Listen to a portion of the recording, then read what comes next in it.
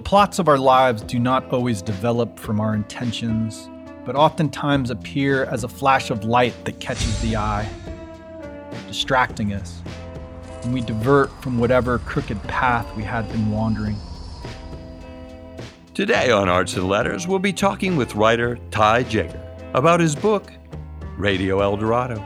In a way, Radio El Dorado is a ghost story. And I guess that part of what I was thinking about is that even when we're alone, we are affected by others.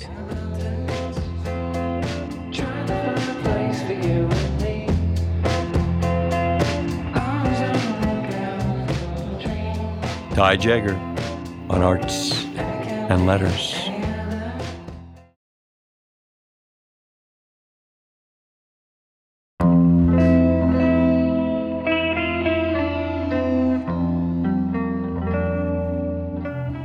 From the studios of KUAR in Little Rock, I'm Jay Bradley Minnick, and welcome to Arts and Letters, a program providing opportunities for the celebration of the arts and humanities. Despite the fact that the story has a number of, what you could call loud actions. There's the Mother's Day fire, there's the riot at Denver Pop, and those things are happening, but the tragic heart of the book is Esther's death. Today on Arts and Letters, we'll be talking with writer Ty Jaeger about his novel, Radio El Dorado, published by Braddock Avenue Books. A sprawling story about Alvin Wund, a down-on-his-luck widower, and his daughters, Vivi and Ursula, and his deceased wife, Esther, who haunts him like a flash of blue light. It's Esther's death that puts Alvin in the mental and emotional state that he's in. It's Esther's death that forces Vivi to decide that she wants to stay on the farm.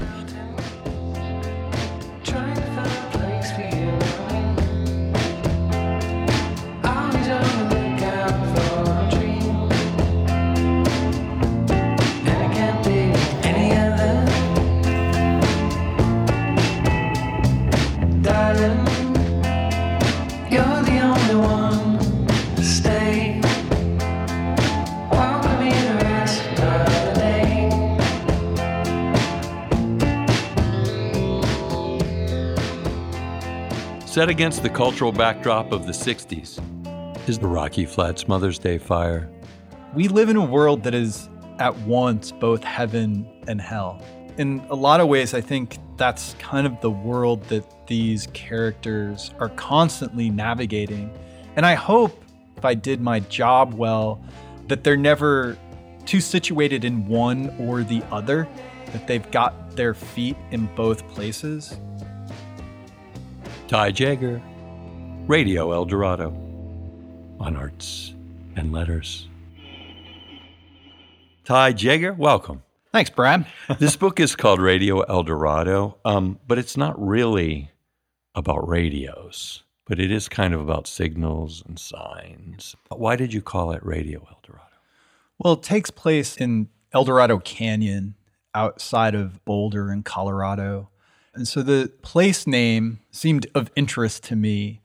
And the elements, as you said, signs and signals, and also the importance that music plays in the story. Radio El Dorado had a certain ring for me. And it's 1969. It's Mother's Day, where this scene begins.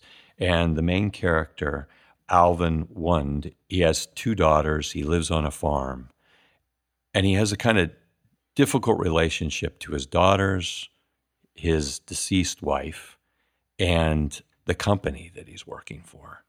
Could you set the story up for us? As you said, it's 1969. It's Mother's Day. Alvin Wund works at the Rocky Flats nuclear plant where they make plutonium triggers. He is not a very ambitious man. He's let drink rule his life. His wife, who is recently deceased, weighs heavily on his conscience. He feels guilty, not for her death, but the fact that their relationship, which was difficult that they never made amends. And she dies, and so he bears the weight of his shame, really. His two daughters, one is a musician artist, the other is just sort of a vagabond hippie. Vivi and Ursula. Yeah, Vivi and Ursula. His relationship to them, they recognize how he tested the patience of his wife and her kindness and love. And so Alvin's in this place where he doesn't take any pleasure from his job.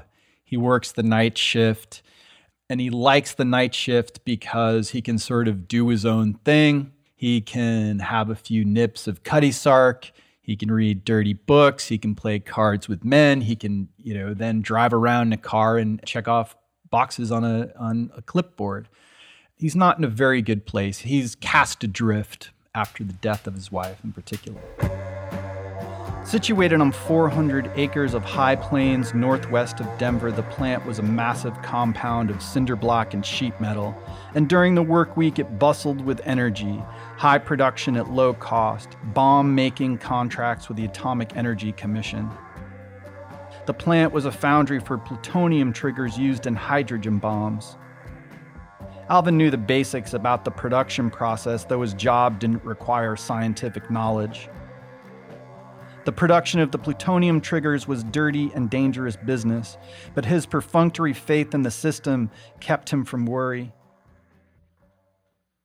Earlier the previous afternoon, Alvin had sat in the Rocky Flats lounge, sipping one beer after another. He would have preferred drinking at the Abyss back up in El Dorado Springs, but on Sundays, Harry didn't open until 3. The Abyss was Alvin's favorite bar, but it wasn't what it once was.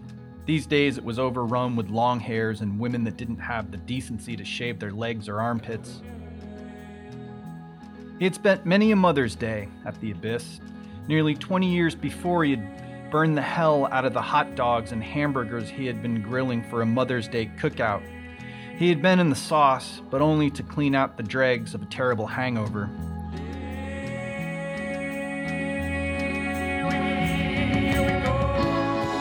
One thing led to the next. He insisted they go to the Abyss, though Esther protested and her mother flat out refused. Soon after they ate, Esther was ready to leave, but he had cunningly kept the girls in quarters for the jukebox. They clamored to remain.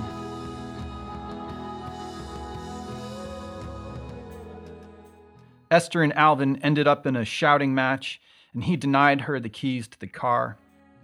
Too proud to ask for a ride, she and the girls had walked the mile home. He had woken up inside the car, the windows frosted over his leg in terrible pain. Pulling himself from the car, he saw that he had busted through his own damn fence.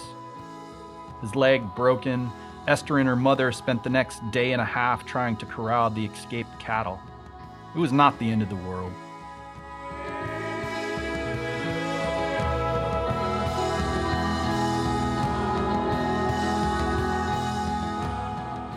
Livestock did break the fence on occasion. This was one small humiliation added to the pile. Not until Esther was dying did Alvin realize that the pile was a mountain of shame and that they had been living in its shadow for years.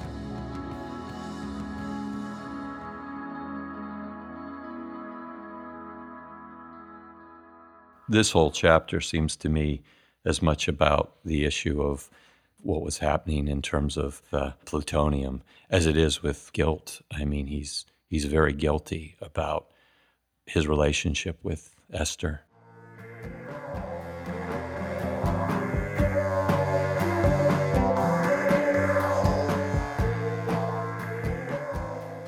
These things he thought as he listened to Johnny Cash singing the Ballad of Ira Hayes on the jukebox. Alvin was 2 shots and 2 beers further into what promised to be a full-fledged afternoon when the barkeep extended the phone. "Sounds important, old man." "All old man, you." "Alvin, we need you at the plant." It was Percy Miller, Alvin's boss. He made a face like a child forced to drink castor oil. "Percy, to be honest, I've had more than a few. It's my day off, Mother's Day." He didn't know why he mentioned the holiday. "Look, Alvin, we've got a fire, a big fire. I don't give a damn about your vices." Alvin gave the phone back to Wayne and muttered, "They've got a fire?" He threw a few dollars on the bar and walked toward the door, only to return and polish off his beer. "Watch out for the blue light," Wayne said, making a joke about criticality he had heard the plant workers make. Alvin's hand shook. The fire. Didn't Percy realize it was Mother's Day? He looked Wayne in the eye and said, "You're about as funny as the clap."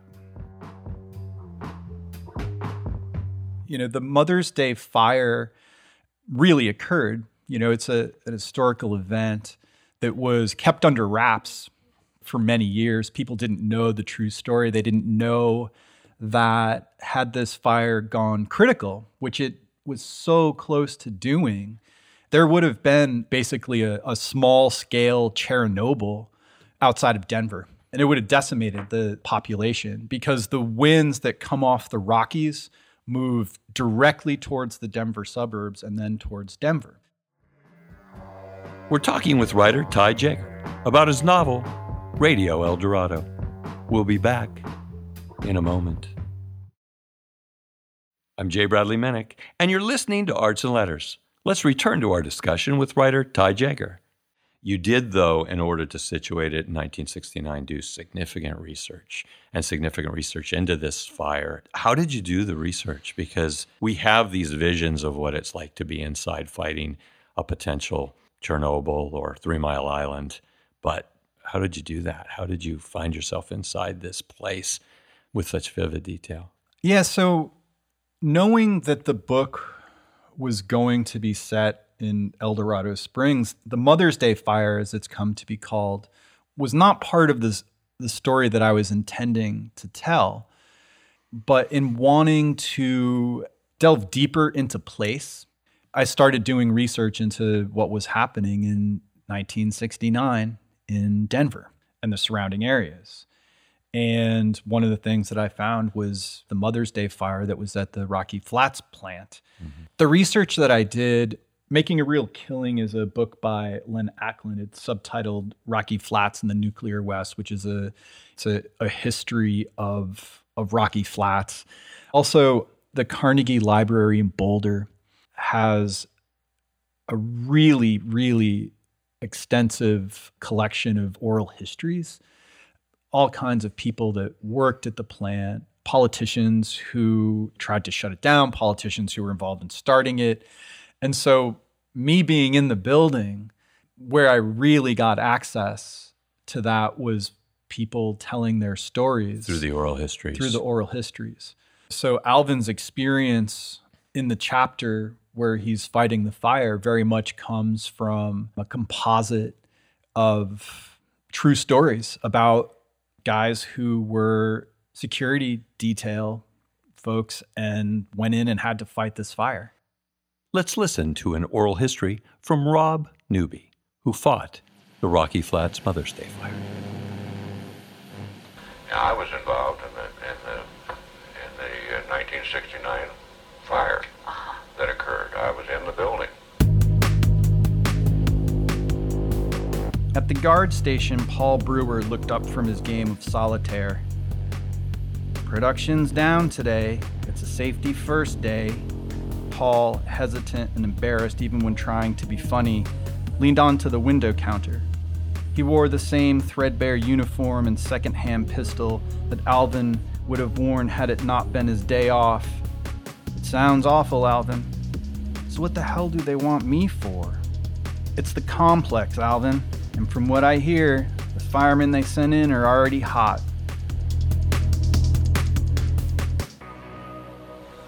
When I got there,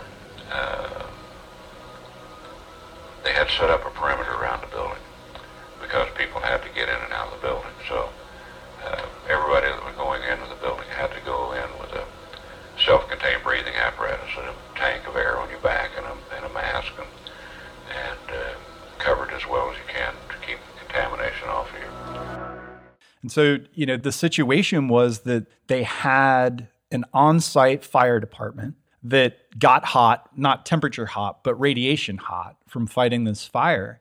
And then they just started calling in guys who worked at the plant. And Alvin, who had no training, right. He's not even a good security guard, right? Like, he's lazy. Alvin just wants to keep his head low and do his thing. And he gets called in. He knows that he's not trained. He knows enough to keep him out of some trouble, but then the situation requires he and his partner Romy to go in and fight this fire. And there was some smoldering fire on the inside of that, so we were teams of us was in there with little hand pumps. They could call in local fire departments, but then we've got a black eye. Alvin pulled the hip flask from beneath the seat and took a swig.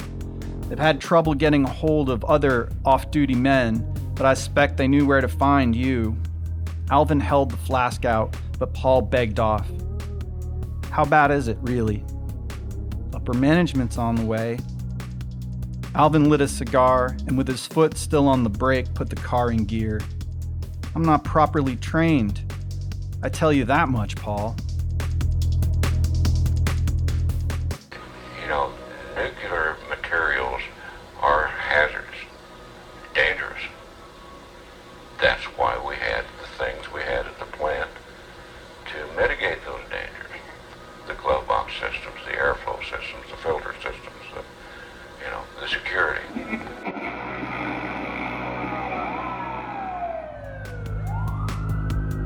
Fire trucks sat on either end of the complex, diesel engines chortling. A perimeter of men and cones and yellow tape surrounded the building. Men in hard hats conferred in groups and shouted orders. The concrete and sheet metal building emanated heat. The smell of chemical burn hung in the air, and Alvin imagined the building bubbling with toxins, plutonium, uranium, beryllium, and countless acids and solvents used to process the materials and clean the shop.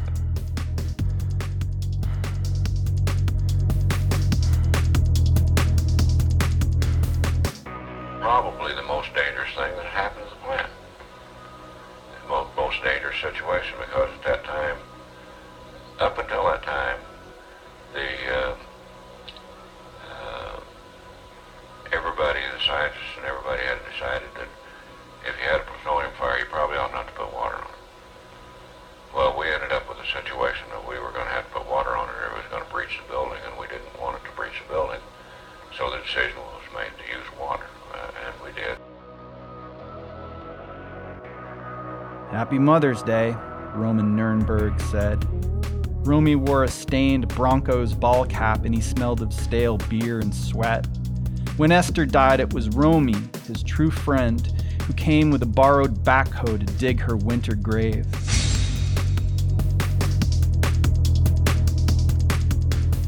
Maybe the only courageous act of Alvin's life, he undertakes not wanting to do it. He knows that his life is on the line. And what I find interesting about the scene is that the range of emotions that Alvin goes through, from feeling this deep, almost like brothers in arms kind of relationship with Romy and this connectedness to him, and then feeling fear, not wanting to be fighting the fire, but then feeling like he must, feeling like perhaps he's being punished in a way, right? And that his guilt from his marriage, he's at a place where he wonders for one moment if the best thing that could happen would be that he dies in this fire.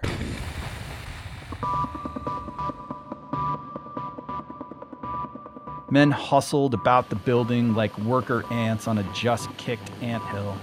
They arrived with coveralls and air tanks, face masks, and fire extinguishers. Hulking forms in makeshift astronaut suits exited the building. Men removed their air masks, and the safety manager ran the Geiger counter up and down their bodies. I appreciate you showing on short notice, it being a holiday and all, Percy Miller said. He tipped his bowler back, pushed up his shirt sleeves, and hitched his pants about his gut. We've got hot firemen and no others to replace them. Romy laughed nervously. "You want us to go in, Percy." "That's why I called, Roman." Percy dug a handkerchief from his back pocket and wiped sweat from his forehead and jowls. Safety officials escorted firemen away in pickup trucks. "They're hot," Percy said. He stared at his handkerchief. "They've been in there for hours." "We don't have training for this," Alvin said. The words were out of his mouth, and then he was pulling one pair of coveralls over top of another. He was fitted with 2 pairs of rubber gloves, duct tape wound around the seam between the gloves and the coverall sleeves. "I don't like this one bit, Romy." "We'll show him, Alvin. Then we'll get us down to the abyss." Percy hovered over them, a hog scowl written across his face. As they were about to stick their heads inside masks attached to survive air packs, Romy said, "It's the plenum filters we got concerned for. They burned goodbye Superior, Broomfield, Westminster, Federal Heights, and bye-bye Denver." "Look out for the blue light," Alvin said.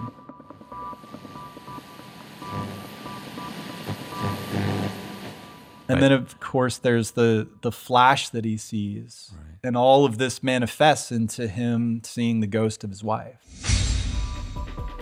He took a deep breath before he pulled the mask over his head. They entered the double doors, and before they had a chance to take 2 steps, the doors closed behind them. They were submerged in an orange and gray sea of heat. Alarms echoed through the complex. Red lights flashed on the walls. Behind the 4 feet of suspect visibility, orange glowed in the distance. Alvin knew the complex well. On occasion, he had been given the nighttime assignment of burning documents, a suspicious detail, but he had never asked questions.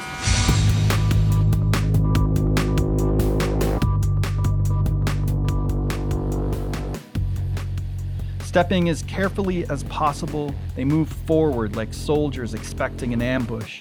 They sprayed powder from their hand pumps. The alarms rang.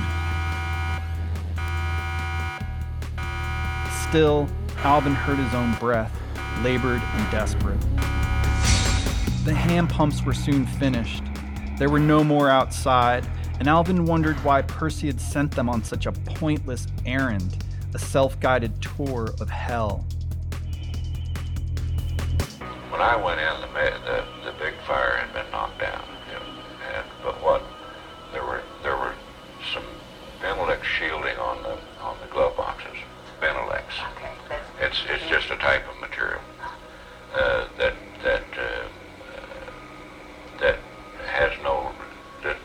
absorbs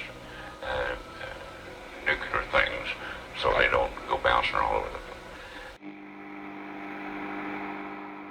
He wanted to cry out, but Romy grabbed his arm and led him to a magnesium bucket against the wall. They inched farther, gathering more buckets, dumping these on anything that burned. The buckets did not last. The Benelux-lined glove boxes looked like elevated plexiglass terrariums, glowing with heat. If the Benelux was burning, Alvin figured the fire had been raging for hours, maybe since the night before.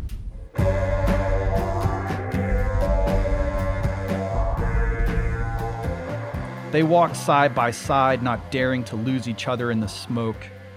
Alvin swallowed whiskey bile and tugged at Romy's arm, leading him to a fire hose. Even Alvin knew that water was never used to fight a plutonium fire.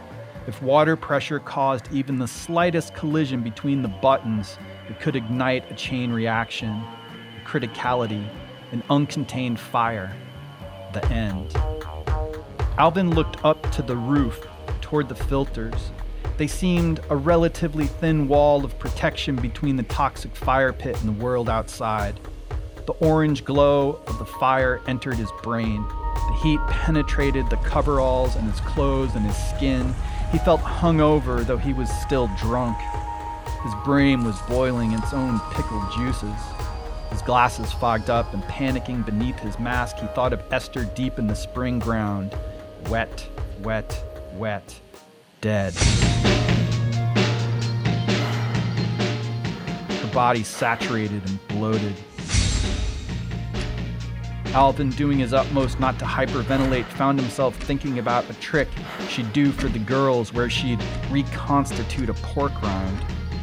He now saw the pork rind and it was her flesh, reconstituted Esther. He seemed to hear her saying one of her maxims. Sometimes all you've got is a rock, and then you have to throw it. She was most generally right, even when he had refused to admit it. Alvin found a hose against the wall. Romy tugged at another hose. They had no choice but to risk it, and deep down Alvin hoped the whole thing would blow. They walked carefully, one man in front getting sprayed down by the one in back.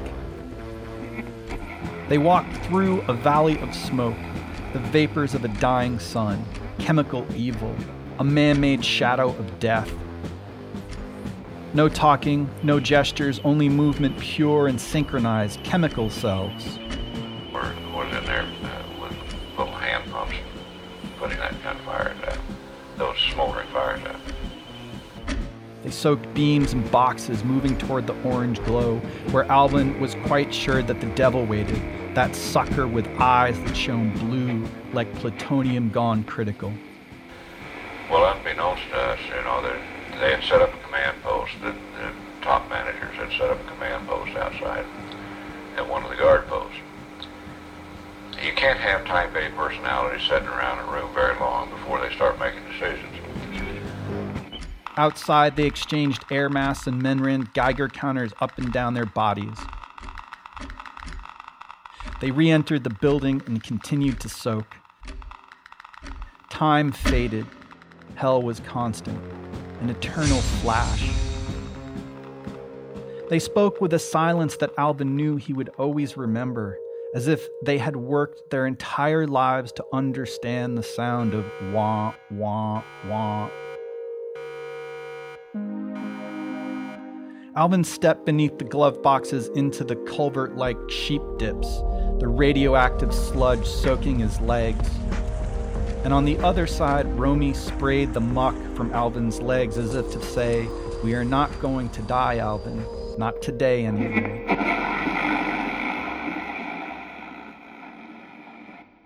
So that was, they had to come out of the building to change the air bottles, and they had to clean the bottles, and they had to refill the air. So there was a lot of things going on at the same time. He loved Romy as if they were conjoined twins who separated as they stood and walked from the tepid primordial soup, the ocean boiling at their backs, lava bottom, innocence.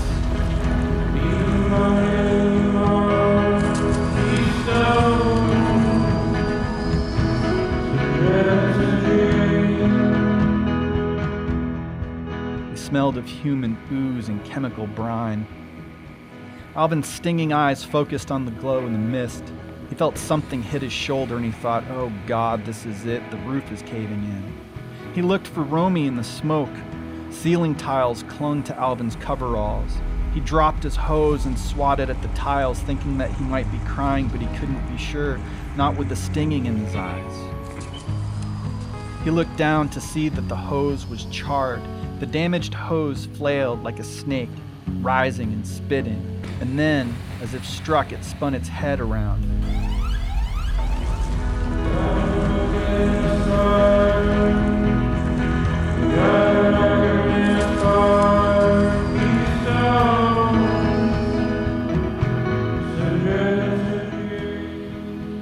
Romy turned off the valve and they walked toward the double doors. It's dark because electricity had been turned off. All of the detectors that detect contamination and radiation were going off. So you had noises going up and down, and you had little red lights flashing, and it was sort of an eerie kind of a scene anyway. When they exited, the Geiger counters said they were too hot to return. "You got someone else that's going in?" Romy said. "I don't see anybody waiting in line. We started the job." Alvin stayed quiet, and though he hoped that someone would physically stop them, he turned and walked toward the building. He would later think, how many times did they exit and re-enter? exit and re-enter. Hell was walking out and choosing to return.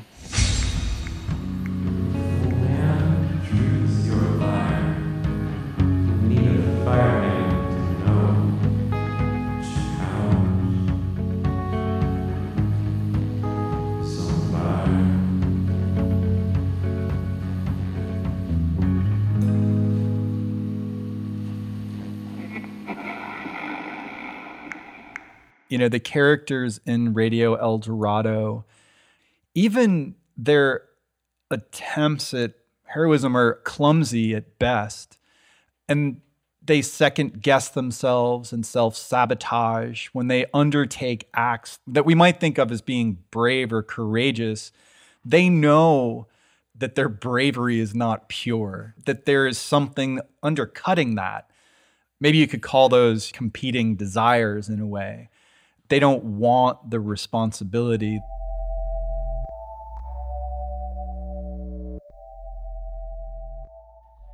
Inside, they followed the glowing arrows to the glove boxes and began again on the Benelux. The sound of the alarms pulsated with his heart. They sprayed and the glow faded and diminished. Alvin smiled, perhaps a smile of relief. Perhaps he smiled with the realization that his entire life was a chemical spill.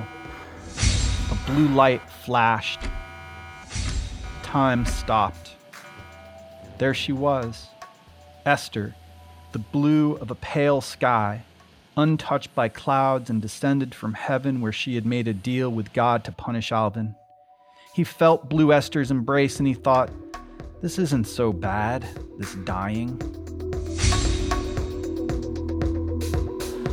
In our indoctrinations, in our training at Rocky Flats, they talk to you a lot about criticalities. And, you know, if you see a blue flash, you might as well, you know, kiss it goodbye. If you're that close, you're in trouble. We're talking with writer Ty Jaeger about his novel, Radio El Dorado. We'll be back in a moment.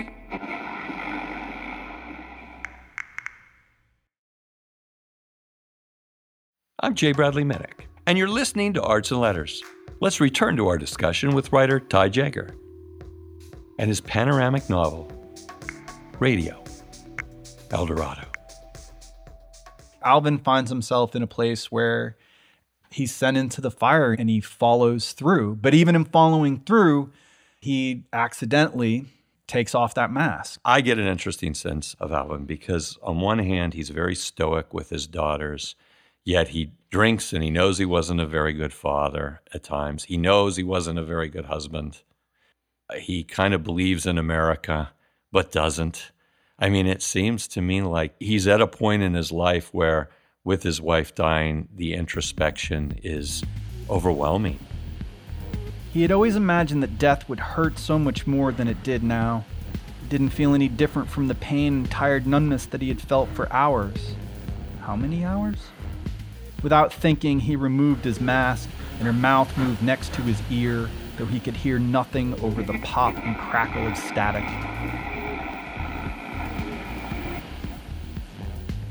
For one word before she died, oh, she might have offered love or advice.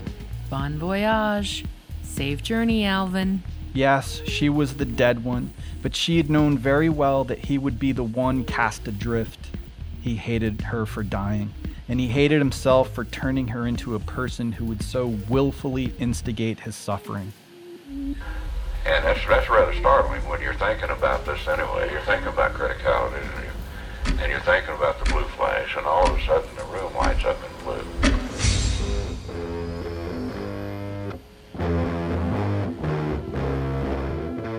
His throat felt as if he was breathing in her contempt.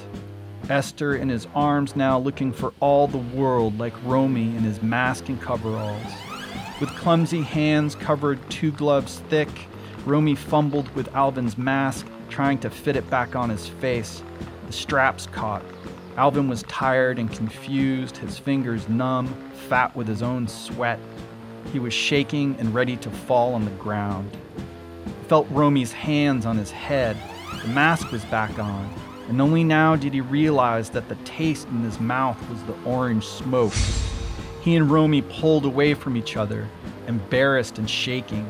He turned to see two men in suits and respirators. One held a Polaroid camera. The blue light signals the end. It was just the flash, Alvin. They were just taking a picture, Alvin. They were just recording. Recording the avoidance of criticality. I thought it was critical. I believed I was dead. I believed it was you, Esther. And my partner and I, after jumping in each other's arms and settling down again, I thought, well, you know, it doesn't feel bad, whatever it was, I still feel okay. So we walked out to see where everybody else was, and we see these guys dressed up, and they have a Polaroid camera, and they had taken a Polaroid camera picture of the interior. Now, the flash made it a blue flash, so that was kind of startling.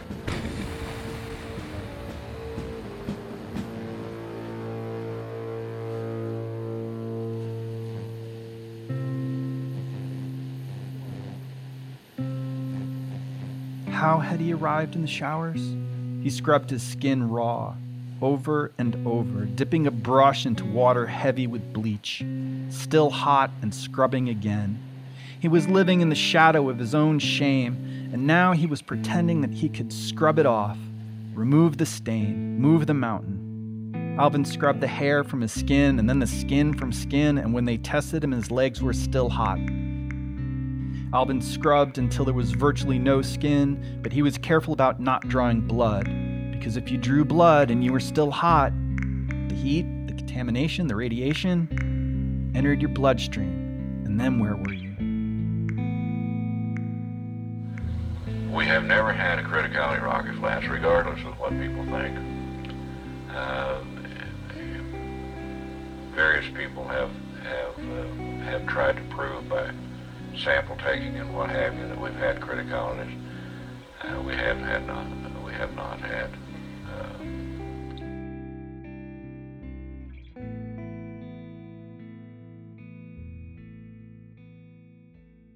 So Alvin's experience in the chapter where he's fighting the fire very much comes from a composite of true stories about guys who were security detail folks and went in and had to fight this fire.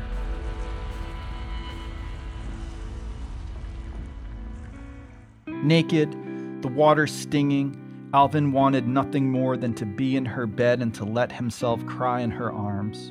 He wanted to go back to when there was no poison between them, back to the very start when he was working on the farm and she was still in school, smirking at him, daring him, and he'd have to say her name just to keep from falling to his knees. But he had craved the canned heat, despite the anger and the shame that followed those many mornings, the tinder of daily spite that left their love in ashes. No fire, nor light left, not even the suggestion of warmth. Esther might have said goodbye. Alvin might have said more. You're beautiful, and our babies are beautiful, and the farm is beautiful, and we are beautiful. But he had not.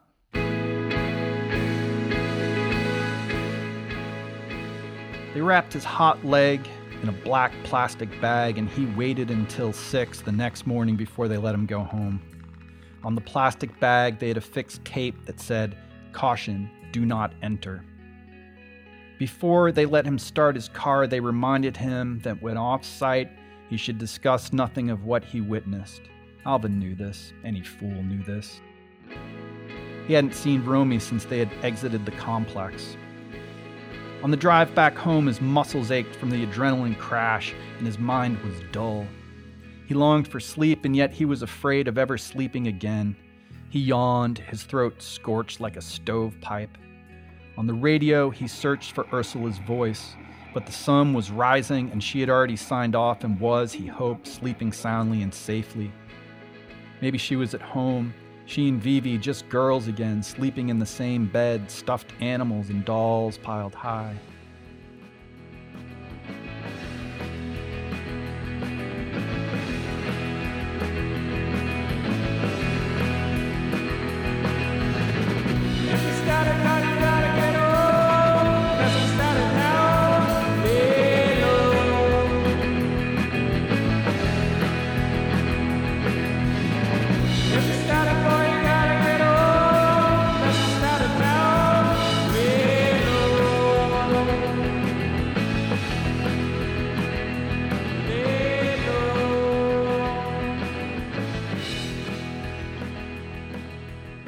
Alvin stared at the sun as it rose from the flatness of the plains, and looking at the twilight moonscape of the fields surrounding Rocky Flats, he was certain that he had seen her.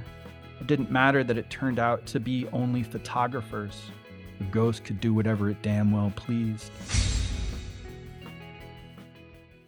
Esther, you talk about her in so many ways. Mm-hmm. Like Esther, the blue of pale sky, untouched by clouds and descended from heaven, where she made her deal with God to punish Alvin. Esther, the light that appears and kind of guides Vivi through a variety of issues. Esther, the warm presence in the house. Esther is many things, at least as you write, Esther. And her ghost had come back and said, "Suffer, like you made me suffer." He couldn't blame her, not when he looked out from his tower of sin piled so high. From this height, everything was clear and miserable. And he smelled the bleach, and the sobbing came so hard that he pulled over to the side of the road.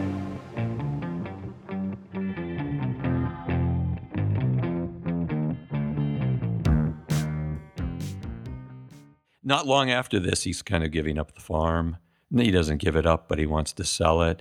He does want his daughters back and to hang out with them, but they come with this rogue band of, bandmates as well as, and then the bandmates invite some crazy people. To me, this seems like a turning point in his life where he decides, well, I don't know if I could do anything better or different, but maybe I could try. I think, he does come out of the fire feeling stripped naked in a way, right? He feels vulnerable. He also, in his smallness, he sees the fire as a way for Esther to punish him again, as she did when she died without saying goodbye or saying, I love you. But Alvin also did none of those things for her. And so, he comes out of the fire totally feeling reduced. But I think that he also is wondering, in this flash, did she come to visit him? It was just the flash, Alvin. They were just recording. When he regained his composure, he noticed that his hazards were flashing, though he didn't remember having turned them on. He put the car in gear. The sky, fantastic fiery orange. He settled back in his seat, the car casting forward into the radiant morning and the hangover that would be the rest of his life without her. That sentence, into the radiant morning and the hangover that would be the rest of his life without her, in that sentence, I wanted to even capture what seems contradictory is happening. We're constantly in a world where people die, and we are constantly in a world where people are being born. And he is looking for warmth, and the hottest fire in hell doesn't keep him warm. No fire, no light left, not even the suggestion of warmth. But he's been in the heat, the canned heat. Yeah, in the canned heat. But he wants warmth, and heat and warmth are maybe a little bit different, right? Right. Yeah. In a way, Radio El Dorado is a ghost story. I mean, her presence is there in many ways. And I guess that part of what I was thinking about is that even when we're alone, we are affected by others. And Esther has left such an imprint on particular people that she manifests, right? Even after her death, she manifests her presence. So yeah, it's odd because I don't think that I set out thinking that I was writing ghost story. Right. But in a way it is. It's not a ghost story in the sense that, the ghost is what we're chasing after in the story. Right. But that presence, once it showed up, it didn't go away. It seems to me they all want her to say goodbye. Exactly. She refused to say goodbye in any real way. She might have said goodbye, but she never did. Right. They conjure her presence in a way. For Vivi, she's upset when she finds out that Alvin has seen her mother, because Vivi is the one that should have seen Esther. That's the way that she understands it, right? Why would she show herself to Alvin and not show herself to her oldest daughter? It's Vivi that insists that they have a seance and try to commune with Esther.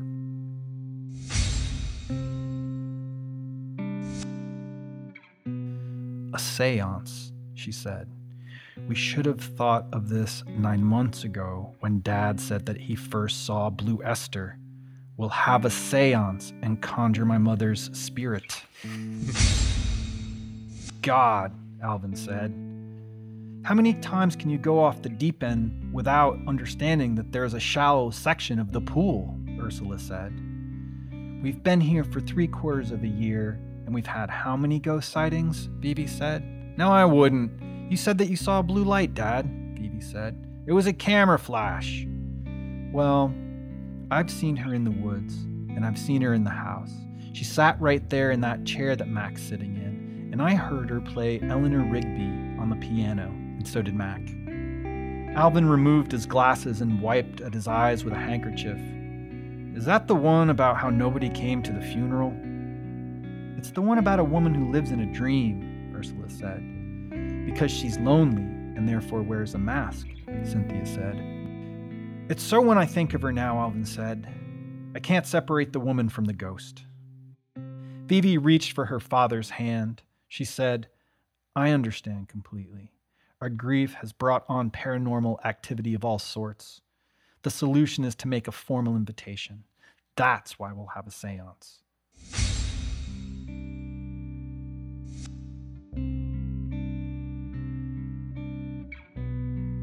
They discussed where to find a medium, and eventually, Mac reluctantly gave up a name that as soon as he said it, he wished he had not.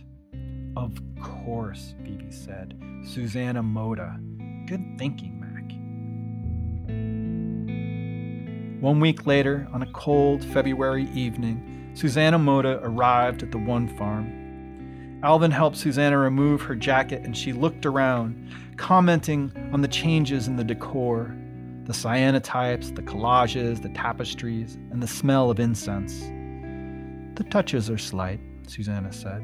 Less country and more city. Less cabbage and more danger. Susanna held the eyes of each person in the room. Alvin, Ursula, Keen, Pearl, Vivi, Cynthia, and finally Mac, who she offered a slightly pained look. This was jealousy. They turned off the electric lights and burned candles. Susanna instructed all to remove their shoes, both to show respect to the house's former matriarch, but also so that each of the participants might better ground themselves. Sitting around the table, they relaxed their sense organs, removing all worldly thoughts from their minds. They closed their eyes and meditated on the deceased. Focus on positive reflections. Develop within your mind a projected space where Esther, as you knew her or as you understood that others knew her, might feel welcome. Those of us around this table, she said, come here in benevolence to communicate with you who are on the other side. Esther, it is you with whom we wish to speak. Hear our call, that you might appear to us. Grant us the grace of your presence, the music of your voice. We wish you no harm, and we know that you would do nothing to harm us. A signal of your presence.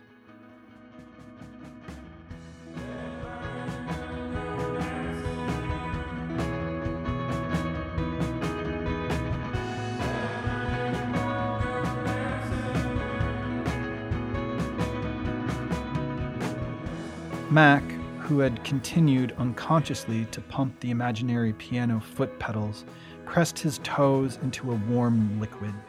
Cynthia whimpered. Did you see something? Alvin said. He cackled, cleared his throat, and mumbled, Excuse me. Susanna whispered, Esther, I can feel you in the room. Her eyes continued to jerk. Allow us a signal, a sign. Let those that love you Good Lord, Alvin said. Esther's pulled water under the table. Oh, Cynthia said. I think my water broke. It's as if Esther has died and there's a rebirth.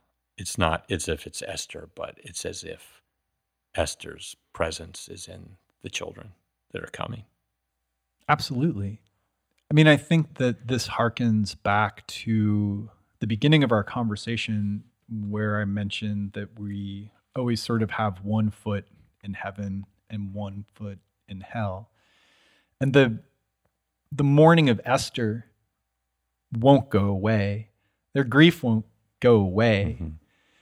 It might manifest itself slightly differently, but, the birth of Darla and later Canyon, they fill the space in some ways. For Alvin, they're filling the hole in his heart that he caused and was amplified by Esther's death. And I think they all see the children as the place where they themselves can start over. Broadcast from the studios of KUAR in Little Rock, you've been listening to Arts and Letters. Thanks for joining us. To check out past episodes, go to artsandlettersradio.org. Leave us a comment there and let us know what you've thought about the program. Thank you to composers, singers, and songwriters. Michael Shackelford.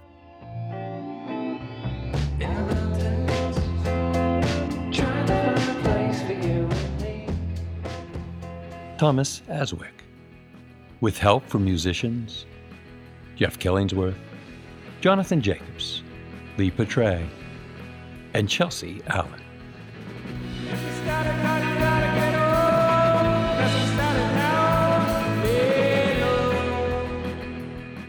A special acknowledgement to the Carnegie Library for Local History in Boulder, Colorado, for the oral history. Thank you to actor Mary Ellen Cubitt as Blue Esther. Thank you to Adam Simon of Simon Sound for the sound effects and for helping to mix and for mastering the program. Thank you to Sticky's Rock and Roll Chicken Shack for keeping music alive and well in Arkansas. Thank you to Gil, Reagan, Owen, PA Little Rock, a full-service law firm focusing on the documentation and closing of business transactions, business-related litigation, employment law matters, and taxation planning. Generous funding for Arts and Letters was provided by the Arkansas Humanities Council and the National Endowment for the Humanities. Thank you to writer Ty Jager for combining the fictional with the historical, weaving the ghosts of the past with the cautionary present. For Arts and Letters, I'm J. Bradley Minnick. Let's heed the words of Albert Einstein.